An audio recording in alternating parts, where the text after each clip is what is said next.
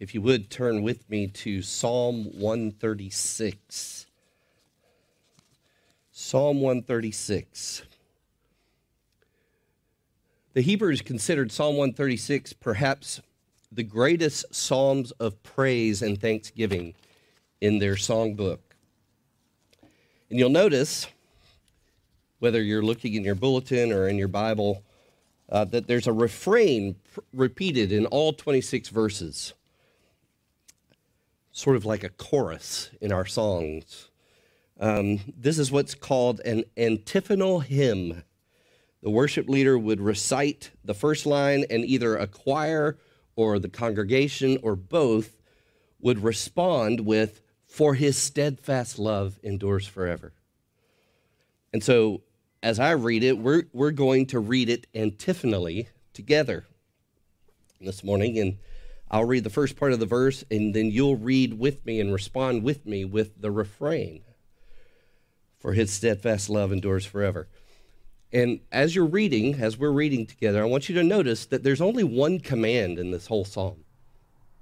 Give thanks to the Lord. He says it 4 times explicitly, but implicitly it's all throughout the psalm. Give thanks to the Lord. But here's what I want you to ask as we're reading this crucial question. Why? Why give thanks to the Lord? We're going to find out why as you stand with me and we read and hear together the word of the God who loves you. Psalm 136. Give thanks to the Lord, for he is good, for his steadfast love endures forever. Give thanks to the God of gods, for his steadfast love endures forever. Give thanks to the Lord of lords, for his steadfast love endures forever. To him who alone does great wonders, for his steadfast love endures forever. To him who by understanding made the heavens, for his steadfast love endures forever. To him who spread out the earth above the waters, for his steadfast love endures forever. To him who made the great lights, for his steadfast love endures forever. The sun to rule over the day, for his steadfast love endures forever. The moon and stars to rule over the night, for his steadfast love endures forever.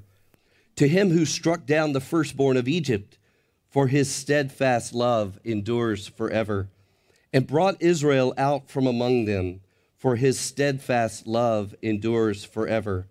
With a strong hand and an outstretched arm, for his steadfast love endures forever.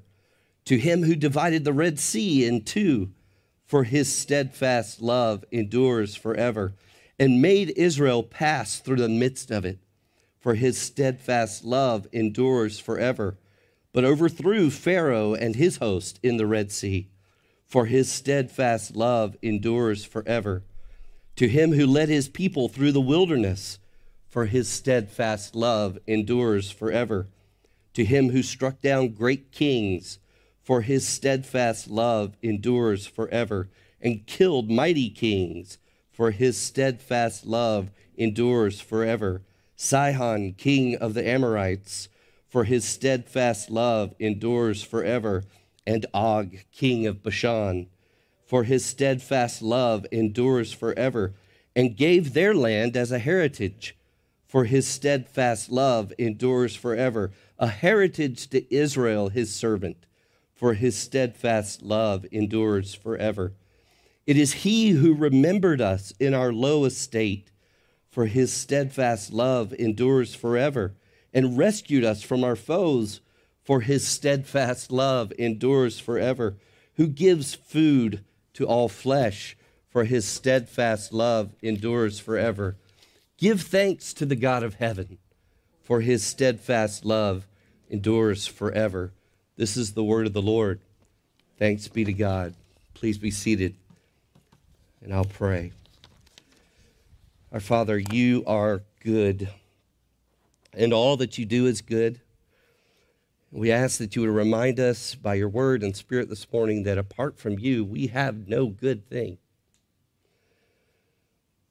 Remind us that because you did not hold back from us your own Son, Jesus, but gave him up for us all, we can now know that all that we get from you now is for our good. And it is for that and in the name of Jesus that we give you thanks. Amen. Our family had dinner with some dear friends of ours on Friday night, this past Friday night. And after dinner, we sat around this big round table and we did something that was, I think, probably fairly unusual, maybe even countercultural. My friend Damon brought out a journal full of blank pages. He turned to the next blank page and he said to us, this is our family's Thanksgiving book. They explained that about 10 years ago, when their now grown 3 boys were all still at home in the house, they had noticed that there was kind of a fragrance of grumbling and complaint filling the house and the family. And so they decided to start a new family tradition with the Thanksgiving book. And so at dinner, whenever the family is together for a meal, they go around the table and they give everyone the opportunity, if they'd like, to share one or more things they're thankful for that day. And as they're sharing, Damon writes the name of the person in the book, and beside each of their offerings of thanksgiving, he writes a number. And they've been doing this for 10 years. So when we gathered with them for dinner on Friday night, we did that with them. And we started at number 12,058. And once everyone had a chance to speak, we concluded with number 12,101. 43 offerings of thanks were given around that table Friday night. Some were salted with tears, some were sweetened with laughter. But a house that could have been filled with grumbling was fragrant with gratitude that night. That's what God the Father wants for his family. That's what the Holy Spirit wants for his household. And God knows how easy it is for a tone of grumbling and complaining to take over his family, his people. The Hebrews were infamous for their grumbling. Numbers 14 says, the Lord spoke to Moses and to Aaron, saying, how long shall this wicked congregation grumble against me? I've heard the grumblings of the people of Israel, which they grumble against me. And that's why God gave his family Psalm 136 and the other Thanksgiving Psalms that were sung at the annual great feasts of Israel. And some scholars believe that Psalm 136 was sung especially at the feast of Passover, because Psalm 136 talks about Passover and the events that followed it. And so whenever God gathered his family together for a meal, he asked them, give thanks. And so we're going to look today in Psalm 136 at God's list of reasons to give God thanks. And let's start looking at that. In verse 1, he says, give thanks to the Lord, for he is good. So offering of thanks, number 1, if we're writing it in our book, God is good. And that word good, we can't even capture what the Hebrew word for good means. It means that God is pleasing to me. He's desirable to me. He's beautiful to me. I value him simply for who he is. And it strikes near the heart of Adam and Eve's sin in the Garden of Eden, near the heart of that sin that you and I continue to sin every day. Rather than give thanks for all that God had given them in creation and in himself, they doubted his goodness and reached out for something else, something they thought would be more. God says to his family, Israel, give thanks for what you have received in your good God. That's the first one. Then in verses 2 and 3, he says, give thanks to the God of gods and to the Lord of lords. This is offering of thanks number 2. God is great, and there is none greater. He's the God of gods, if there really are any. He's the Lord of all lords who pretend to be lords. There's no reason for you to reach out to someone else besides him. You already have the best there is, and he's yours. So God says to his family, Israel, give thanks for what you've received in your great God. And then the psalmist goes on to say that God has shown his people his goodness and greatness in the story of their creation and their redemption. So verses 4 to 9, he alone does great wonders, who by his own understanding made the heavens and the earth and all that is in them. He describes creation. This is offering of thanks number 3 for God's family table. God is our creator. Your God created a place for you to live and love with him and be with him forever. He set up this entire world for you to enjoy together with him and with one another. And you can see his wonder and his wisdom everywhere you look. God says to his family, Israel, give thanks that I've given you a place to enjoy the fullness of who I am. And then in verses 10 to 24, the psalmist now walks them through the history of all that God did to rescue his family. And so offering of thanks number 4 is God is our Redeemer.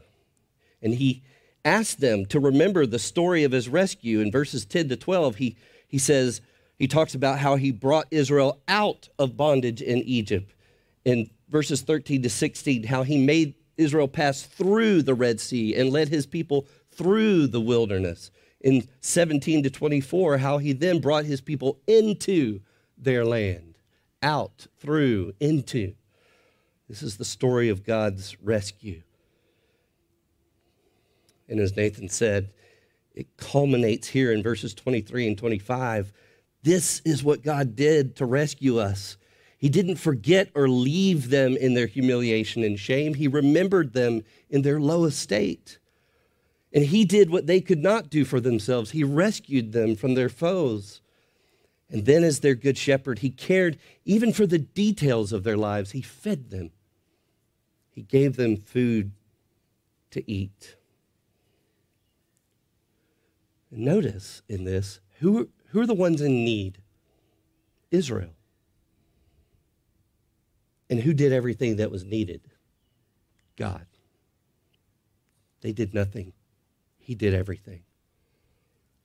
God says to his family, Israel, give thanks that I saw your greatest need and rescued you from your enemies and certain death, and give thanks that I continued to care for your smallest needs because you're mine and I'm your shepherd. Wow. To have been given all of God's goodness and greatness, all of his goodness and greatness, all that he created for their enjoyment, and all that he did to redeem them from death and to life, those alone would be enough reason to give God thanks. But there's more. There's an old French proverb that says, gratitude is the memory of the heart. In other words, gratitude happens when our hearts remember what we've been given. But Psalm 136 tells us there's more to be grateful for. Psalm 136 teaches us that gratitude is remembering God's heart. Gratitude happens when we remember the heart of God behind all that God is for us and has done for us. 26 times you read it. 26 times the psalmist tells God's people why God is who he is for them and why God has done what he has done for him. It's because his steadfast love endures forever. Because God knows that our grumbling hearts will turn to grateful hearts when we remember his heart. So we have to ask, is repeated 26 times. We've got to find out what it is. What is this steadfast love that endures forever? It's the translation of a Hebrew word, hesed. And it refers to God's covenant love, to the love of God for his people that compels him to remain faithful to the covenant he made with them. And so, to feel the full effect of what God's steadfast covenant love means, we have to remember the covenant that God made with his people. So I want to read to you from Deuteronomy 7, and I want you to listen to what the Lord said to his people there. I want you to listen for words like steadfast and love, steadfast love and faithfulness and covenant. Listen to what he said. God said, "For you are a people holy to the Lord your God. The Lord your God has chosen you to be a people for his treasured possession out of all the peoples who are on the face of the earth." Oh my, that's glorious. Just think about that. You are his treasured possession. Well, they must have been a pretty big deal for God to want them, right? No, listen to what he continues to say. "It was not because you were more in number than any other people that the Lord set his love on you and chose you, for you were the fewest of all peoples." There's nothing in them, but it is because the Lord loves you and is keeping the oath that he swore to your fathers, that the Lord has brought you out with a mighty hand and redeemed you from the house of slavery, from the hand of Pharaoh, king of Egypt. Know, therefore, that the Lord your God is God, the faithful God, who keeps covenant and steadfast love with those who love him and keep his commandments to 1,000 generations. And he also repays to their face those who hate him by destroying them. He will not be slack with one who hates him. He will repay him to his face. You shall therefore be careful to do the commandment and the statutes and the rules that I command you today. And because you listen to these rules and keep and do them, the Lord your God will keep with you the covenant and the steadfast love that he swore to your fathers. He will love you, bless you, and multiply you. His steadfast love is the love that compels him to keep the promise he made to his people. But did you notice something odd in this passage? Did you notice the condition for this steadfast love? He said he keeps covenant and steadfast love with those who love him and keep his commandments, who listen to his rules and keep them. Well, we've got a problem. They've got a problem. Did they love God and listen and keep his rules? No. Did God still keep the covenant and steadfast love with them that he promised to their fathers? Yes. How is this possible? How is it possible? How is it possible for God to keep his steadfast love for people who have not lived up to their end of the deal? Let me tell you about this steadfast love. Let me tell you how much God loves his people. He knew that his people would not keep the stipulations of the covenant he made with them. He knew that they would not listen to or do what he commanded. He knew that instead they would grumble against him and turn their backs on him and even worship the good gifts that he had given them, for which they should be thankful. But God wanted to stay in covenant relationship with them. He wanted to stay in covenant relationship with them. So he wrapped himself in flesh and blood in Jesus so that he could keep their end of the covenant in their place. So that he could do what they would not know, what they could not do. In Christ Jesus, God obeyed every command his people had promised to obey but refused to.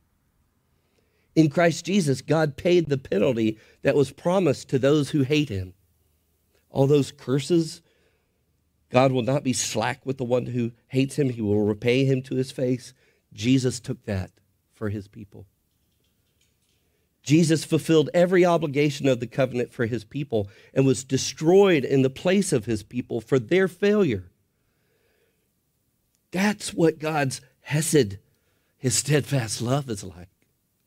That's the heart of God behind everything else that he is and does for his people. And the psalmist has to drill that into us 26 times. That's what's behind all of those other good things about God. It's his heart for us. Michael Card wrote a whole book about hesed. And I love how he defines the hesed love of God. He says, hesed is when the person from whom I have the right to expect nothing gives me everything. God's hesed love is when the person from whom I have the right to expect nothing gives me everything. And this is what pierces the heart and makes it bleed gratitude, the recognition that because I've sinned against God, I should expect nothing from him. But because of Jesus, he gives me everything. And friends, this is what we hear every week from Romans 8. At the end of our service, he who did not spare his own son, but gave him up for us all, how will he not also with him graciously give us all things? You see, all who are in Christ get the goodness of God and the greatness of God. They get God the Creator and God the Redeemer, all because these good gifts have been bought for us with the blood of Jesus. But there's even more than that. Because of Jesus, that steadfast love of God endures forever. I once knew a man who told his wife, all throughout their marriage, I told you on our wedding day I love you, and if I change my mind, I'll let you know. What? That wouldn't work for me. Would that work for you? No. And that's why Psalm 136 repeats 26 times that God's love for you in Christ endures forever. It's an every second of every day love. It's a no matter what's going on love. Paul continues, who shall separate us from the love of Christ? Shall tribulation or distress or persecution or famine or nakedness or danger or sword or 2020? As it is written, for your sake we are being killed all the day long. We are regarded as sheep to be slaughtered. But no, in all these things we're more than conquerors through him who loved us. For I am sure that neither death nor life nor angels nor rulers nor things present nor things to come nor powers nor height nor depth nor anything else in all creation will be able to separate us from the love of God that is in Christ Jesus our Lord. It endures forever and through everything. Every year, God's people would bring their grumbling hearts to the feast of Passover.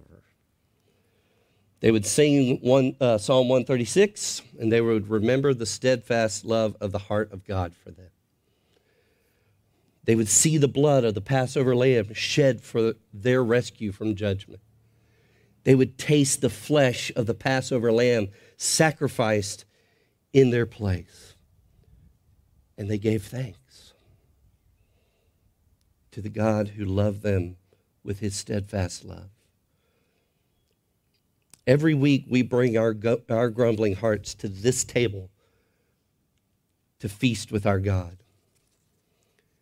You know why this table is in some traditions called the Eucharist? Eucharist is the Greek word for thanksgiving. There are some church traditions that call this celebration the Great Thanksgiving. Jesus said, when you eat this bread, remember me. And when you drink this cup, remember me. When you gather at my table, remember my goodness. No one else was good enough to die in your place for your sin. Give thanks to the Lord, for he is good. When you gather at my table, remember my greatness. I'm the God of gods and the Lord of lords. No one else was powerful enough to conquer your enemies of sin, death, hell, and the grave. No one could do it. Your God is great. Jesus says, as you gather, remember and rehearse again the story of how I created and redeemed you, how I brought you out of bondage by my cross and resurrection, how I brought you through the waters of baptism to be marked as a member of my family, how I even now by my Spirit bring you through the wilderness you travel until that day when I will finally bring you into the new heavens and the new earth to live with me forever. Remember that all I have done and am doing and will do for you is because I love you, and I will never stop loving you. Father, convince us that that's what your heart is like for your people. Pierce us with your grace and let our hearts overflow with gratitude. Even as we come to this table, to this great Thanksgiving, make Mountain Fellowship a grateful people because they know how much they are loved. In Christ, we pray. Amen.